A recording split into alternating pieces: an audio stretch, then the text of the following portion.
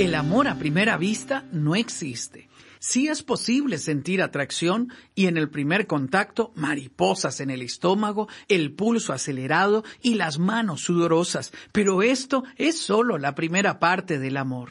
El amor es más que experimentar emociones que nos gratifiquen egoístamente. Para afirmar que amamos, no podemos fundamentarnos en sentimientos pasajeros o en la idealización que hacemos del otro. A primera vista, no se puede conocer a profundidad a alguien, ni es posible tomar la decisión de ofrecerse voluntariamente para apoyar y proteger de forma desinteresada. Nunca compare el amor con una emoción fluctuante. El verdadero amor es el resultado de un compromiso creciente. Le habla Sixto Porras de Enfoque a la Familia.